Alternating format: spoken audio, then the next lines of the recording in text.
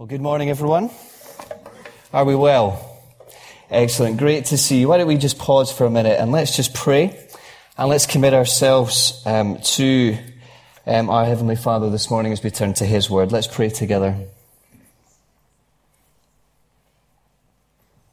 Father, we thank you so much for those truths and those songs that we've been singing about, the truths about you, that you are faithful and you are strong and you never change.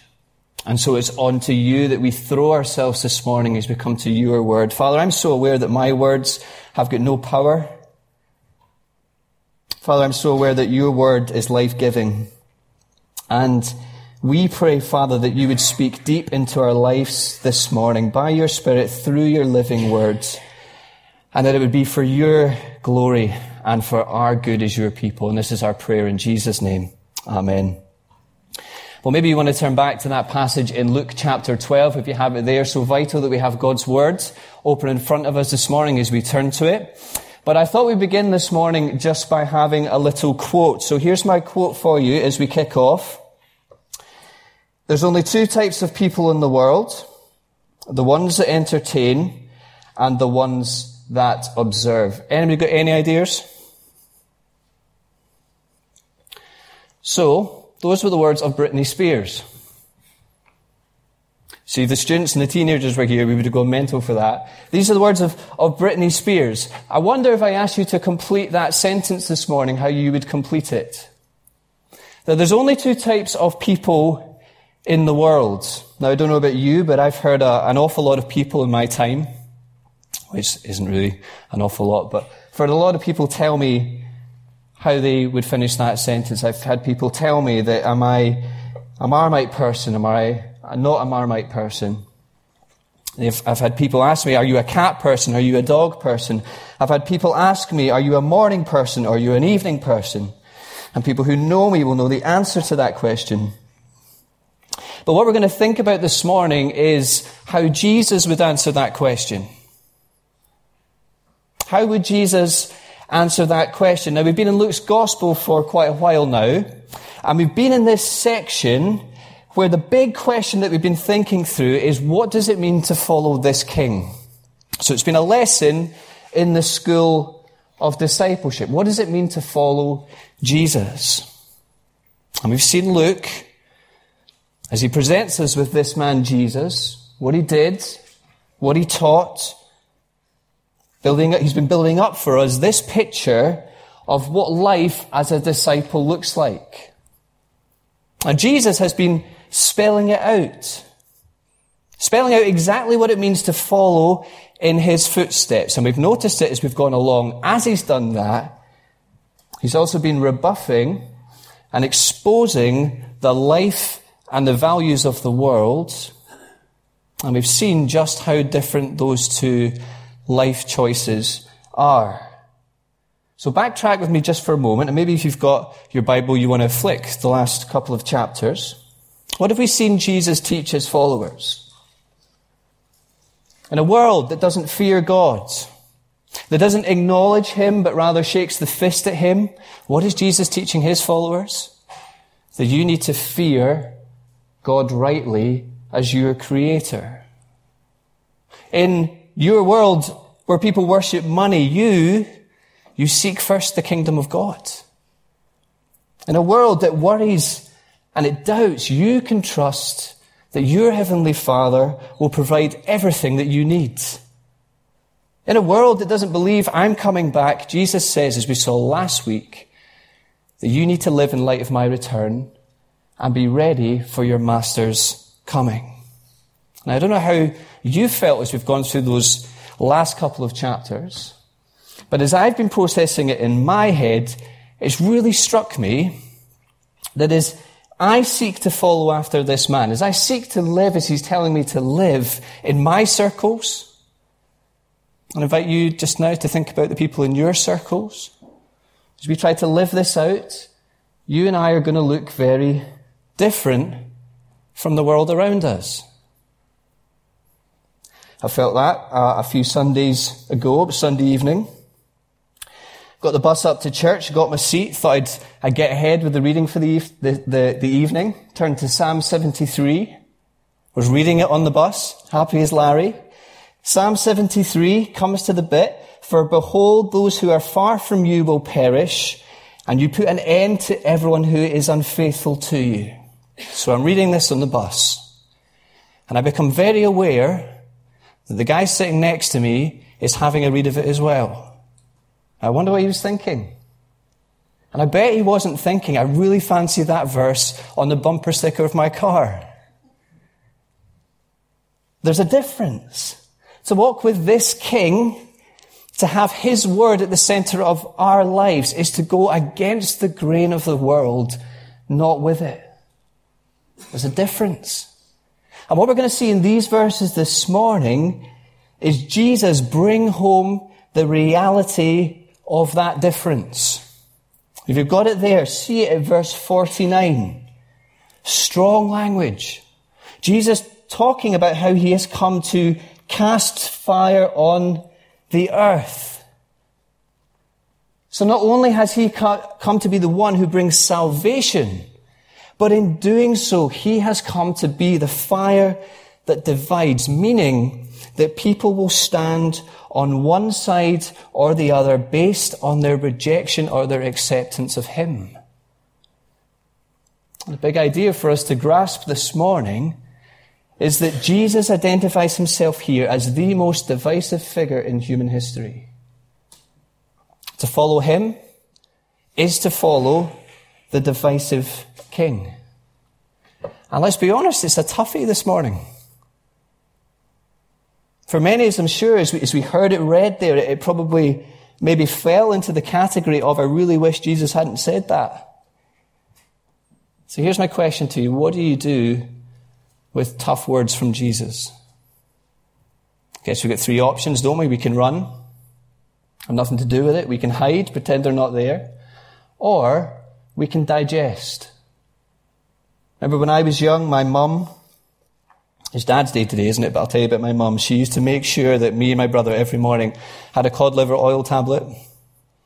Now, if you've ever had one of these tablets, you learn very quickly, don't you, that you don't chew a cod liver oil tablet. But she used to give us one of these things every morning. And it didn't taste nice, but it was good for us. I want to suggest that that is how we should approach these words of Jesus here. That Luke wants Theophilus to know these words. That God wants his people to know these words. And God wants us to know these words of our Savior and our Lord. This is what it means to follow him. These words are hard to hear, but these are good words for us to know. Did you remember Sesame Street? Sermon this morning brought to you in association with two words: division and decision. Division and decision. Verses 49 to 53, Jesus turns to his disciples and he tells them to expect division. Verses 54 to 59, Jesus turns to the crowd and he calls them to make a decision. So in the time we have reading this morning, really I want us to see four quick things from these verses. Firstly, I want us to see the heart. See the heart of Jesus as we read about him in these verses. Remember the context. Here is Jesus journeying to Jerusalem. Now he's not booked an Airbnb and he's not in for a bit of sightseeing in this city. He is journeying to Jerusalem with a purpose. Now, how is he feeling on this journey? Do you notice it there at verse 50? If you've got an ESV, the word is distressed. If you've got an NIV, the word is constraint. The Greek word there meaning that on this journey, he was gripped by a severe emotional stress. Now, why? Because he knows what's ahead of him in Jerusalem. The baptism reference there is him referring to his death. So he's going to Jerusalem to accomplish the work which his Father gave him to do, to hand himself over to sinful men, to face being humiliated by his enemies, to endure the agony of a slow death and lay down his life to carry out the divine plan of God to save sinners. And he doesn't walk this road lightly. This is what we need to see. This is a costly journey for Jesus. Here is our Saviour this morning. I invite you to take a fresh look at him. In our world, I don't know if you've noticed it, all the talk at the minute, what is it of? It's for the need of strong and stable leadership, isn't it? You hear it everywhere at the minute. Well, here is King Jesus. Here is a man full of conviction, and here is a man full of compassion. Here is a man, as John would write, who is full of grace and full of truth. This is the heart of our King this morning.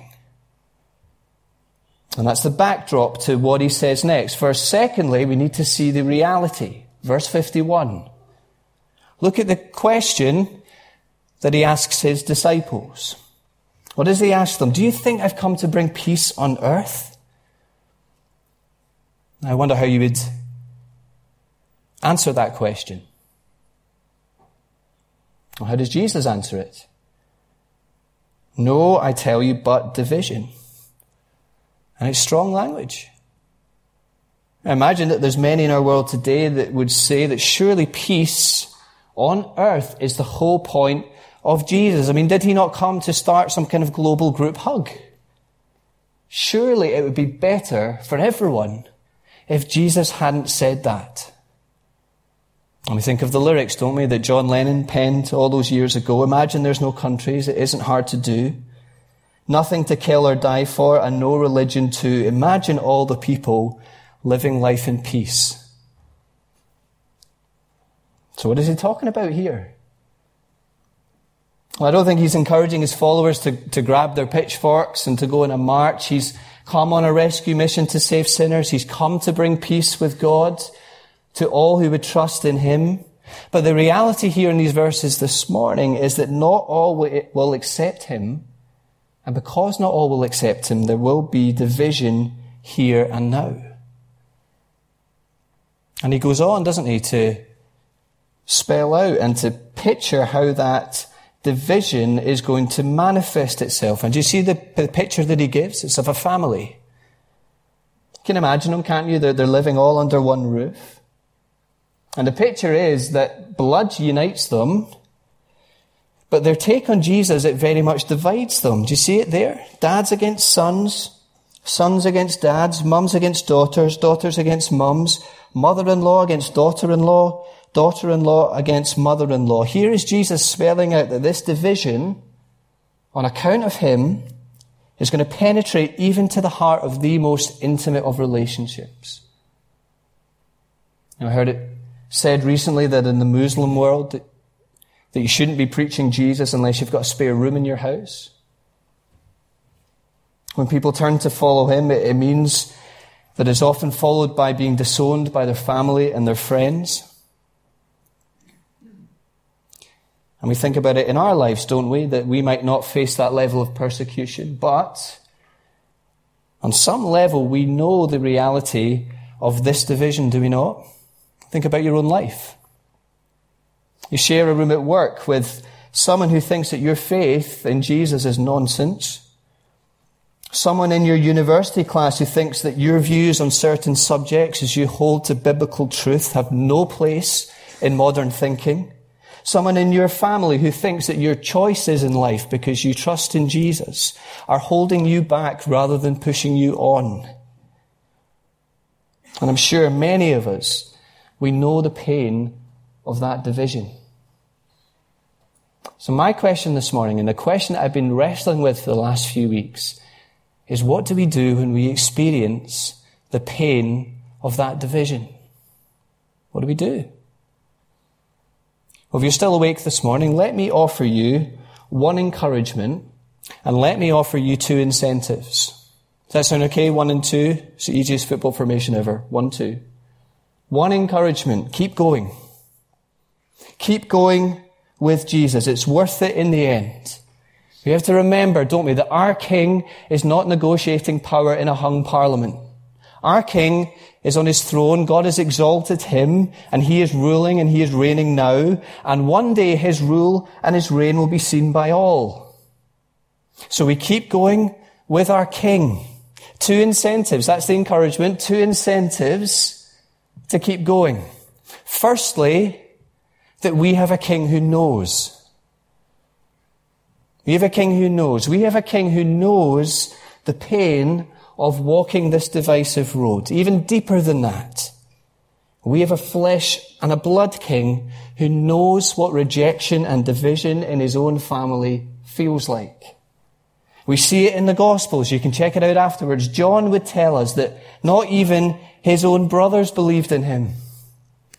Matthew would tell us that Jesus said about his own that a prophet is not without honor except in his hometown and in his household. Mark would tell us that at one point Jesus' own brothers claimed that he was out of his mind. Imagine how difficult that must have been for him. And isn't it amazing that his own family living with him for 30 years still didn't have a clue who he was? It's incredible.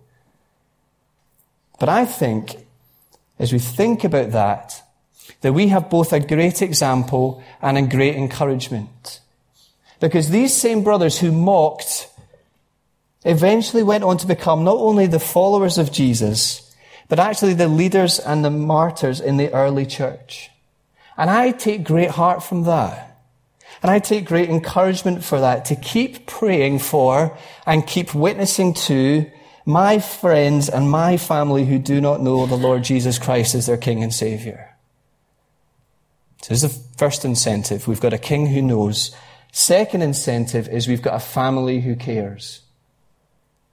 God in his goodness and in his wisdom, he hasn't saved us so that we can live out the Christian life in isolation. But he saved us so that we can live it out in community with a new spiritual family. I don't know if you remember a few weeks ago we had a church lunch in the upstairs hall. Everyone loved the lift. But somebody joked to me that Grace, our little daughter, must get home and wonder who her parents are. And it was a nice compliment because they were noticing that the fact that every time they turned around, someone else was playing with our little daughter. And I must say, I love that. Because I want my girl to grow up to know that she has numerous spiritual aunts and numerous spiritual uncles in this church family who love her and who care for her. That she's got many spiritual mums and dads in this congregation who are praying for her and who love her. And it encourages me to know that I have many brothers and sisters, aunts and uncles, grandpas and grandmas in this church family who care, who pray for, and who love me. I've just felt it the last few weeks as I've come to church. I've left and I've commented to a few people. It's just been good for me to be here today. You see the beauty of what God has done through his Son, Jesus Christ? He's created a new spiritual family. This is what he's birthed here. And on a side note, this will be next month's pastor's pen, so act surprised when it comes out, but do we not have a wonderful opportunity here as we look out at the world? Everything that's going on at the minute. As we look out in a world that is divided, and it's fractured, and it's hurting, what a wonderful opportunity that we have as a family here this morning to put on display the glory of God. As people look in here and they see unity in diversity. And we can showcase the glory of what God has done in the gospel, that he has broken down the man-made walls that divided us through his Son, Jesus Christ. It's incredible. And I wonder, as we function as a family here this morning, I wonder if some of us need a family hug. Right? Maybe that's something you could do after we finish the services by way of application, as we function as a family. Because it's tough, is it not? It's tough following Jesus. But we're not doing it in isolation, we're doing it together. So let's live that out, especially for those as we think about it. And we pray that God would save many in our city to himself that would come and be part of this church family. And as many count the cost for following Jesus who may well face rejection in their own family, is it not so important that we step up as the spiritual church family? Fill that void, embrace them, love them. We've got a king who knows, and we've got a family who cares. And with this, the third thing to see, and with this we transition from the word division to the word decision, if you remember that, is to see the significance. This is the third thing that we need to see from these verses. And we need to notice who Jesus is addressing here. Because he turns from addressing his disciples to addressing the crowds. Now, we've been thinking about the crowd, haven't we, over the last few weeks? These people who are following Jesus, who are watching him, who are listening to him, are trying to suss him out, and yet they remain uncommitted to him. And Jesus calls on the crowd to see the significance of who he is. And you notice that there he appeals to their sense of logic. And he appeals to their knowledge of the weather. Now that's something that we can relate to. We love to talk about the weather. We're not the only generation that love to talk about the weather. Here is one. And the logic is, it's a kind of you know what happens next kind of logic. So follow it through with him. What does he say, Jesus? You see a cloud rising in the west? These clouds full of rain that would blow in off the med. You see those clouds, says Jesus, and you know fine well to expect rain. You see the south wind blowing in off the desert. You know fine well it's going to be a scorcher. I was thinking about this last night as I was taking out the bins. How would we describe the weather last night? It was muggy. It's a good Scottish word there, muggy. And what happened next when there was muggy weather? It's a bit of rain. And I felt clever because I could have predicted that there was rain coming after this muggy weather. It's the same kind of logic, isn't it? And Jesus is saying to this crowd, you are good at reading the signs. So why won't you use that same logic when it comes to reading me? Now here's the logic. The significance of the arrival of Jesus is God making good on his promise that he will one day act to save his wayward and sinful people. How will he do it? He will send his king. And you'll know he's coming because there'll be one who goes ahead of him, who will be a voice crying in the wilderness to prepare the way for this king, prepare the way for the Lord. And you'll know this king is coming. He's here because he will be one who opens the eyes of the blind. He will be one who heals the sick. And we've seen it, haven't we, that Luke's been spelling it out for us. As he's telling the events of Jesus' life and his teaching that this saving king, God's king, is here. And the hour of salvation is here in the coming of this king. The day of salvation, the day of grace. To get right with God by bowing the knee to his son. This moment of salvation history is now. Because this same King, Jesus, is the King whom God will exalt and through whom one day he will judge the world. What Jesus is driving at here with this crowd is not so much their inability to join the dots in order to see the full picture of who he truly is. What he's getting at is their stubbornness and the refusal to act upon the picture that those joined up dots have created for them. Here is Jesus effectively asking the crowd, where do you stand? Where do you stand in relation to me? I wonder if some of us see ourselves in this crowd. You've been here for the last little while, maybe even been here for years. You've been following Luke's gospel as we've gone through it, and you always identify with the crowd. You're watching on, you're looking on, you're trying to suss this man Jesus out. Well, here's the call this morning from the lips of Jesus to see who he really is and to bow the knee to him and to come and receive life in him. Will you see the significance of who this man Jesus really is? And that takes us to the fourth and the final thing to see, and it's to see the offer. Jesus, the master storyteller, do you notice it here? He tells this crowd a parable about debt. And we get debt, don't we, in our culture? Someone told me recently that we are the generation who wakes up each morning and sings, I owe, it's off to work, I go. We get debt, mortgages, we get student loans, we get debt. And here is a generation who get debt. And Jesus here helps this crowd see that they need to settle that debt with their accuser before it is too late. Follow the logic, follow the sequence. You've got a debt, settle, because if you don't, he'll take you to court. And once you're in court, if you've not settled that debt, the judge will find you guilty and he'll throw you in prison and you won't get out until you've paid the last penny. Greek word there for penny, lepton, the smallest, the smallest and the least valuable coin of this day, worth about 6 minutes of an average daily wage.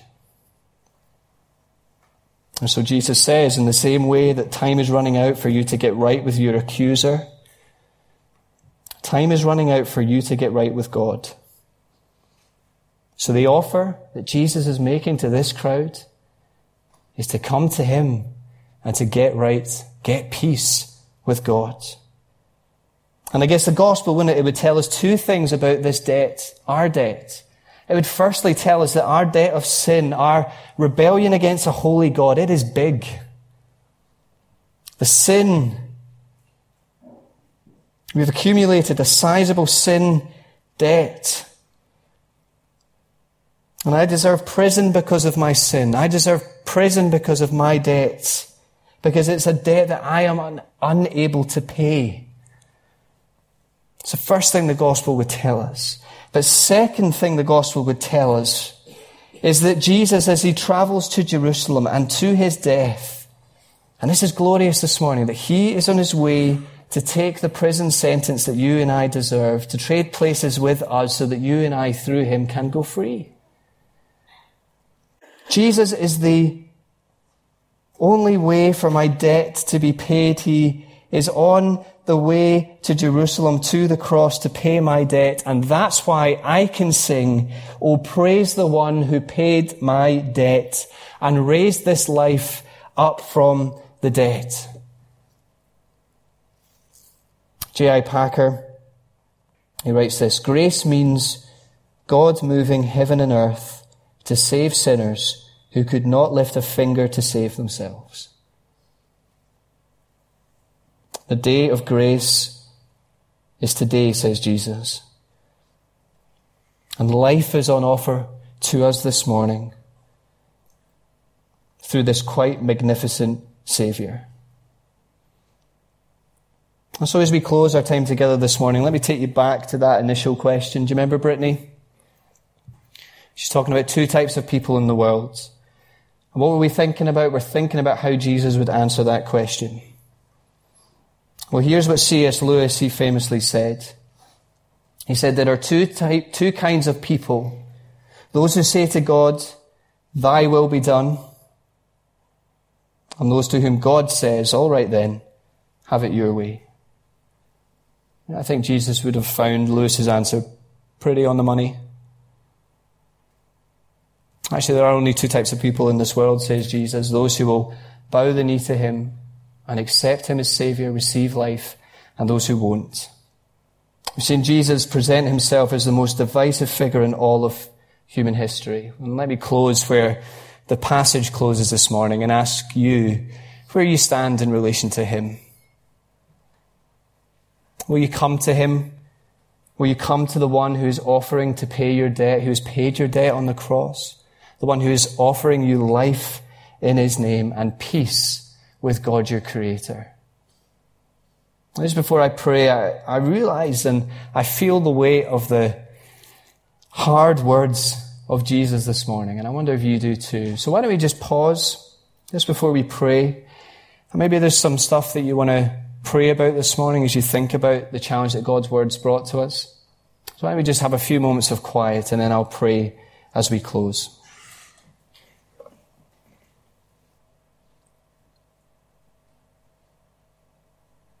So, Father, we thank you for this morning. And we thank you for your word. And Father, we pray and ask you would help us to be those who, like Jesus so wonderfully modelled for us, walk our lives and live our lives full of grace and truth.